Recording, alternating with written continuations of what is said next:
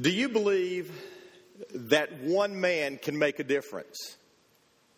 Do you believe that one godly man can change the fate of the world, can change the fate of a nation, can change the fate of a family? I want you to open up your copy of God's Word with me this morning to the book of Ezekiel, Ezekiel 22. Now, if you don't know where Ezekiel is, turn to the middle of your Bible. You'll probably land on Psalms. If you're not there, find Psalms and then take a right. Psalms, Proverbs, Ecclesiastes, Song of Solomon, Isaiah, Jeremiah, Lamentations, and then you're there. You're there at Ezekiel, Ezekiel 22. Ezekiel is considered one of the major prophets, one of the major prophetic books in the Bible. Now, let me just give you a little bit of background, if I can. Ezekiel ministered during the darkest days of Judah's history. Militarily, the nation had all but been defeated. Monetarily, most of the nation's treasures had been plundered and looted. Morally, the nation was involved in all kinds of perverse practices. Politically, the leaders were taking advantage of the people. And spiritually, the people had turned from the one true God. It was at this time that Nebuchadnezzar, the king of Babylon, invaded the land. He removed the treasures from the temple and from the royal palace. He carried into exile over 10,000 of the finest people that Israel had to offer. The officers, the fighting men, the craftsmen, the artists, all of these who had power, all of those who had influence were taken away. Among those who were taken away into captivity in Babylon was a man named Ezekiel. Ezekiel was from a priestly family. And it was while he was in Babylon that he received his call from God to be a prophet. He was 30 years of age when he received this call, and he remembered it vividly. It was very distinctly imprinted on his mind. He was at the Kebar River in Babylon with the captives when God called him to be a prophet to the people.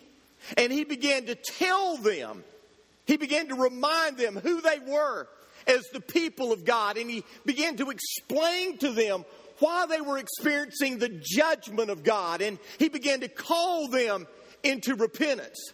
It's a word that describes the sins of the people and the judgment of God. And at least, as we look at Ezekiel 22, there is the potential of hope. And let me remind you of what I just said. There is the potential of hope. There is the possibility of hope. Now, I'm going to do something this morning that I don't normally do. I want us to read this entire chapter, all 31 verses. I want you to follow along with me. Beginning in verse 1, listen to what it says. The word of the Lord came to me. 3 times in this chapter, Ezekiel uses that phrase, the word of the Lord came to me. So you need to understand that Ezekiel isn't just offering his opinion of what is taking place among the nation of Judah. God is speaking to Ezekiel directly and giving him a word. The word of the Lord came to me. Son of man, will you judge her, the nation of Israel, the nation of Judah? Understand, we as the people of God are not called to judge the world, but we are called to judge ourselves. Son of man, will you judge her? Will you judge this city of bloodshed? Then confront her with all her detestable practices and say, this is what the sovereign Lord says. O city that brings on herself doom by shedding blood in her midst and defiles herself by making idols, you have become guilty because of the blood you have shed and have become defiled by the idols you have made. You have brought your days to a close and the end of your years has come. Therefore, I will make you an object of scorn to the nations and a laughingstock to all the countries. Those who are near and those who are far away will mock you, O infamous city, full of turmoil. See how each of the princes of Israel who are in you uses his power to shed blood. In you, they have treated father and mother with contempt. In you, they have oppressed the alien and mistreated the fatherless and the widow. You have despised my holy things and desecrated my Sabbaths. In you are slanderous men bent on shedding blood. In you are those who eat at the mountain shrines and commit lewd acts.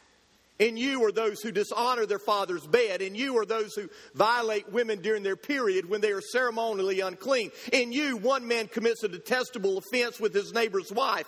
Another shamefully defiles his daughter-in-law, and another violates his sister, his own father's daughter.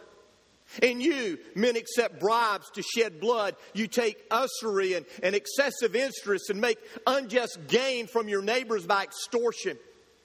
And you have forgotten me, declares the sovereign Lord. I will surely strike my hands together at the unjust gains you have made and at the blood you have shed in your midst. Will your courage endure, your hands be strong in the day I deal with you? I, the Lord, have spoken, and I will do it. I will disperse you among the nations and scatter you through the countries, and I will put an end to your uncleanness. When you have been defiled in the eyes of the nations, you will know that I am the Lord. Then the word of the Lord came to me. Son of man, the house of Israel has become dross to me. All of them are the copper, tin, iron, and lead left inside the furnace. They are but the dross of silver. Therefore, this is what the sovereign Lord says. Because you have become dross, I will gather you into Jerusalem as men gather silver, copper, iron, lead, and tin into a furnace to melt it with a fiery blast. So I will gather you in my anger and my wrath and put you inside the city and melt you. I will gather you and I will blow on you with my fiery wrath, and you will be melted inside of her. As silver is melted in a furnace, so you will be melted inside her. And you will know that I, the Lord, have poured out my wrath upon you. Again, the word of the Lord came to me. Son of man, say to the land, you are a land that has no rain or showers in the day of my wrath. There is a conspiracy of her princes within her, like a roaring lion tearing its prey. They devour people, like they take treasures and precious things and make many widows within her. Her priests do violence to my law and profane my holy things. They do not distinguish between the holy and the common. They teach that there is no difference between the unclean and the clean. And they shut their eyes to the keeping of my Sabbath, so that I am profaned among them. Her officials within her, like wolves, tearing their prey, they shed blood and kill people to make unjust gain. Her prophets whitewash these deeds for them by false visions and lying divinations. They say, this is what the sovereign Lord says, when the Lord has not spoken. The people of the land practice extortion and commit robbery. They oppress the poor and needy and mistreat the alien, denying them justice. I looked for a man among them who would build up the wall and stand before me in the gap on behalf of the land, so I would not have to destroy it. But I found none. So I will pour out my wrath on them and consume them with my fiery anger, bringing down on their own heads all they have done, declares the sovereign Lord. Would you pray with me? Sovereign God, when I read about Judah, it seems that it is a picture of where we are today. God, we deserve your fiery anger. We deserve your holy wrath. We have rejected your holy ways and replaced them with our own sinful ways. We've rejected your love, choosing rather to love the things of this world. Forgive us, I pray, in Jesus' name. Amen. Are you disturbed by the condition of our land, our nation, our society? Does it trouble you to think about raising a child in our society today? When you look out over the landscape of our nation, of our society, are you wondering not if, but when God is going to bring his judgment down upon us? You see, I, for one, am convinced that if things do not change in America, we are headed straight into the judgment of God. And I am also convinced that the only hope that America has is the righteous men that are found in this church and Bible-teaching churches all across America. Let me say that again. If America is not going to experience the judgment of God, the only thing that is going to hold off the judgment of God are the godly, righteous men who are here this morning in this place and in places like this all across America. Men, I am convinced that if America is ever going to get any better, if America is ever going to truly experience the hand of God, then you and I must be willing to step up. And we must be willing to stand in the gap, because God is looking for a man who will stand up and build the wall and stand in the gap between the world and himself. And my question to you this morning is this: are you willing to be that man? Now, as we look at this passage, Ezekiel 22, there are three things that I believe parallel our day today. The things that we see in Judah in the last days before God destroyed that nation, we see in our nation today. The first thing that I see is this: sin had infected every area of society. As we look at the nation of Judah, we see that sin was rampant. It had moved into the place where every area of society, every person in society seemed to be infected by sin. 2 Chronicles 36 is a chapter that chronicles the history of what is going on during this period in Ezekiel 22. Zedekiah was the king, and we are told that he did evil in the eyes of the Lord, and he refused to humble himself before God. Later in that same chapter, we are told that the people became more and more unfaithful. They began to follow the detestable practices of the surrounding nations. And all the time we are told that God was looking for a man who would build up the wall, who would stand in the gap. But he found none. When we look at Ezekiel 22, verse 3 tells us that murder was rampant and that idolatry was everywhere. Verse 7 tells us that there was no respect for parents in the land. Verse 11 tells us that there was all kinds of sexual immorality and perversion. Every type of sin imaginable could be found among the people of Judah. And all during this time, God was looking for a man who would build up the wall, who would stand in the gap. And yet he says that he found none. And the people were filled with greed. They were taking advantage of one another for personal gain. Verse 27 in one translation says, they destroyed people's lives for profit. And all the while, God was looking for a man who would build up the wall, who would stand in the gap, but he found none. But as I look at the nation Judah, and then I look at our own nation, I have to ask ourselves, are we any better off? Sexual sin is rampant. More and more couples today are living together outside of marriage. Casual sex has become more and more common. Pornography is rampant, and homosexuality is now celebrated. Violent crimes and murders have moved from the hood now to the burbs, to the point that it's not only the inner cities that struggle with these things. It's everywhere all across America. And what about greed? Our so-called American dream has caused us to live self-absorbed lives, focusing on our comforts while we neglect those who are hurting all around us. And I want you to know that God is still looking for a man who will build up the wall, who will stand in the gap. And the question for us today is, will he find one? And notice that the sins of Judah had permeated every area of society.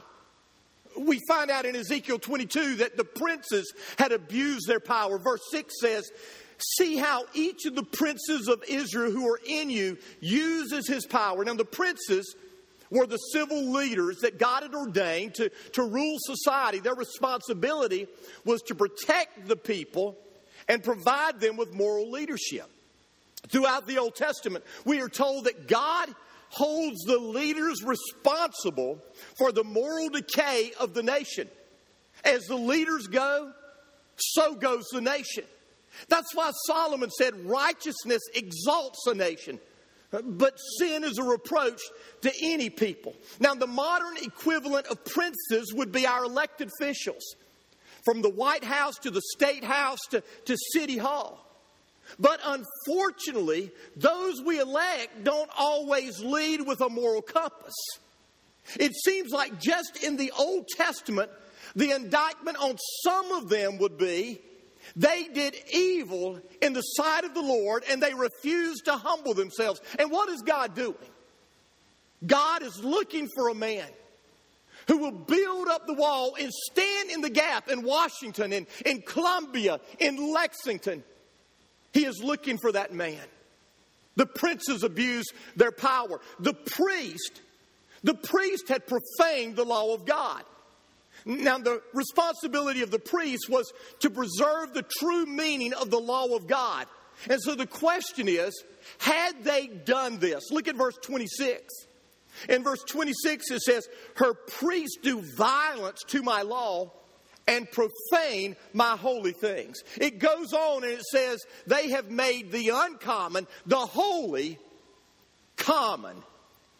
Now, the priests today in the church would be the theological teachers, those who teach the Word of God to those who will be leading churches. Because those who teach theological truth will have their teachings filter down into the church leaders and ultimately to the people in the church. And so the question is, are our priests, are those theological teachers today, are they holding secure the Word of God? Back when I was in seminary in 1984, I was sitting in a class, and that seems like a long time ago now, but I was sitting in a class, and the professor of that class, one of our priests, one of our theological leaders, stood up in that Southern Baptist seminary, and he affirmed homosexuality as an acceptable lifestyle. And everyone in that class agreed with him, except me. I stood alone against the professor, against the other students, in saying that homosexuality is sin. It's wrong. The Bible is clear on this. You see, back in the 60s and the 70s and the early 80s, our seminaries were leaning toward liberalism. We were holding fast to philosophy rather than the Word of God. And there was a battle then for the Bible, the authority of the Bible, the authenticity of the Bible. And praise God, Southern Baptists won that battle. But understand, we can never give that up. And Southern Baptists are not the only ones who train people theologically. And the fact of the matter is, in many schools of theology across America today, there are professors, there are leaders who are supposed to be teaching people how to rightly divide the Word of God. And instead of teaching them how to rightly divide the Word of God, they are denigrating the Word of God. And all this time, God is looking for a man who will build up the wall, who will stand in the gap for theological training, for the Word of God. And the question is he going to find one? But not only were the princes at fault, not only were the priests at fault, the Bible says the prophets ignored their responsibility. Now, a prophet was one called of God, not to foretell the future, but to foretell the Word of God. He was to speak out against the sins of the people and call them to a renewed commitment to the living God. But listen to what they were doing. Look at verse 28. It says her prophets whitewash these deeds for them by false visions. They say this is what the sovereign Lord says when the Lord has not spoken. Now, while a pastor has many responsibilities, I believe that a pastor's primary responsibility is to be a prophet of God. You see, a pastor is called to share with the people the Word of God, show them how to apply the Word of God, call them to repentance when they're not following the Word of God. And yet, too many pastors all across America today are refusing or are afraid to deal with sin. And what is God looking for? God is still looking for a man who will build up the wall, who will stand up in the gap, proclaim truth, whether it's popular or not. And the question is God going to find one in America? But not only do we see the corruption of the princes and the priests and the prophets, it's little wonder that the people had turned to self rather than God. Verse 29 says, the people of the land practice extortion and commit robbery. They oppress the poor and needy and mistreat the alien, denying them justice. You see, at the very core, we are selfish people. That's why sin entered the world. And that's why sin has such a stranglehold on us today. And the only thing that can change society is to change the hearts of men from being self-centered to God-centered. From being selfish to Christ-like. And how can that happen? Well, I can tell you, God is looking for a man who will build up the wall, who will stand in the gap. And the question is, will he find one? That brings me to my second truth in this passage. Not only do we see that sin had infected every part of society, we see that one righteous man can make a difference. Look at verse 30. In verse 30, God says, I looked for a man among them who would build up the wall, stand before me in the gap on behalf of the land, so I would not have to destroy it. But I found none.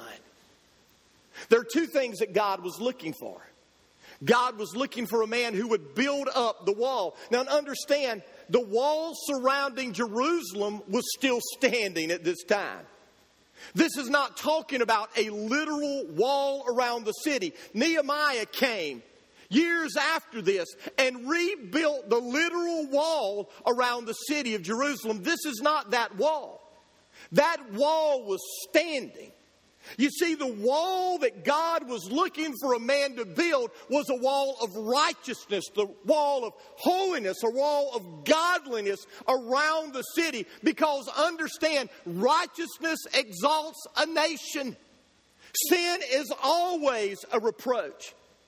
And if we want to hold off the judgment of God, the thing we need surrounding us is righteousness and holiness and godliness.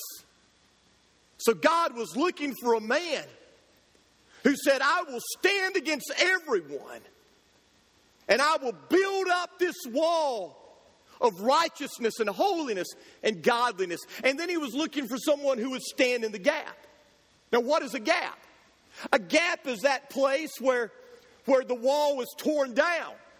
It's where the enemy can come in and conquer the people. And God said, I'm looking for someone who will build this wall, but someone who will also stand in the gap, place themselves in the gap to ward off the enemy, at the same time reaching up to heaven to be an intercessor for my people. And yet God said, I found none. I was looking for someone who would build up the wall of righteousness and holiness and godliness in my land, and I found none. I was looking for someone who would stand in the gap and intercede on behalf of the people to me, and yet I found none. You see, the implication is clear. One man can be used by God to stop the flood of sin and the judgment of God.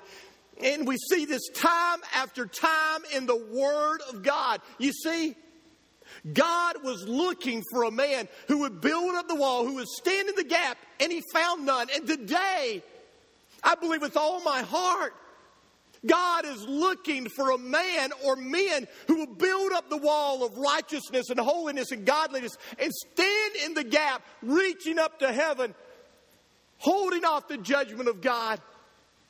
And the question is, will He find one? You know, when I think about a man who will build up the wall and stand in the gap, I think about three characteristics. I think about courage. It takes a man of courage to stand in the gap. It always takes courage to stand against popular opinion, to stand against the crowd, to stand against sin. The prophets of old were oftentimes put to death for taking a stand, for their willingness to, at times, stand in the gap. Now today, at least in America, you and I probably won't be put to death, but we could be ostracized. We could lose an opportunity. We could lose a job because we're willing to stand in the gap. But here's what I know. If you're going to live for Jesus, when all around you people are rejecting Him, it's going to take courage. It's going to take courage to stand up and stand out. If you want to stand in the gap, you've got to be a man of courage. It takes compassion to stand in the gap. Courage may lead us to stand in the gap for those who are closest to us, but it takes compassion to stand in the gap for people we don't even know. People who are hateful to us, who are mean toward us, who reject us. When I think about this kind of compassion that we need, I think about Moses. When God was ready to destroy the people of Israel, His chosen people, He was tired of them. And Moses stood up with compassion and he said, blot me out rather than destroying them. I think about Paul. When Paul said in Romans, I would be willing to go to hell if my going to hell could save my people, the Jews. That's compassion. Compassion that moves us to action. Compassion that moves us to do something. Compassion that moves us to the forefront and says, we're going to get involved. It takes courage. It takes compassion. But it also takes a man of commitment to stand in the gap. You see, courage may motivate us and compassion may move us to action. But it takes commitment to continue to stand in the gap when everybody is against you. So how is your commitment? Are you willing to be a man of courage? Are you willing to be a man of compassion? Are you willing to be totally sold out, completely committed to the lordship of Jesus Christ? You see, God is looking for a man who will build up the wall, who will stand in the gap. And the question we have to ask this morning is this: will we be that man? But there's one final truth we need to see. Without a righteous man, judgment will come. Look at the last part of verse 30 and verse 31. But I found none. So I will pour out my wrath on them and consume them with my fiery anger, bringing down on their heads all that they have done. We're not exactly sure when Ezekiel received this prophetic word from God. But here's what we know. At the very most, 6 short years later, after Ezekiel was taken into captivity, Jerusalem was totally destroyed. The temple was burned to the ground. All but the poorest people were taken into captivity, and the rest of the people were there as slaves working the land for their foreign oppressors. And I want you to know that God's judgment is certain. Just as it was then, it is certain today. And in the midst of this, God is looking for a man. And my question is, will you be that man? If not you, then who? If not now, then when? If not here, then where? God is looking for a man who will build up the wall, who will stand in the gap. Will you be that man? If you don't, judgment is sure. If it doesn't come upon us now, it will come upon us in eternity. It's up to you. It's up to me to stop the spread of sin and to hold back the judgment of God. My question, men, is, are you willing to build up the wall? The wall of righteousness, the wall of godliness, the wall of holiness. Are you willing to stand in the gap, interceding for the world, for our nation, for your family, until God moves in and does something amazing? Are you willing to do that? Are you willing to be that man who can hold back the judgment of God and change the course of history? You can be that man. I can be that man.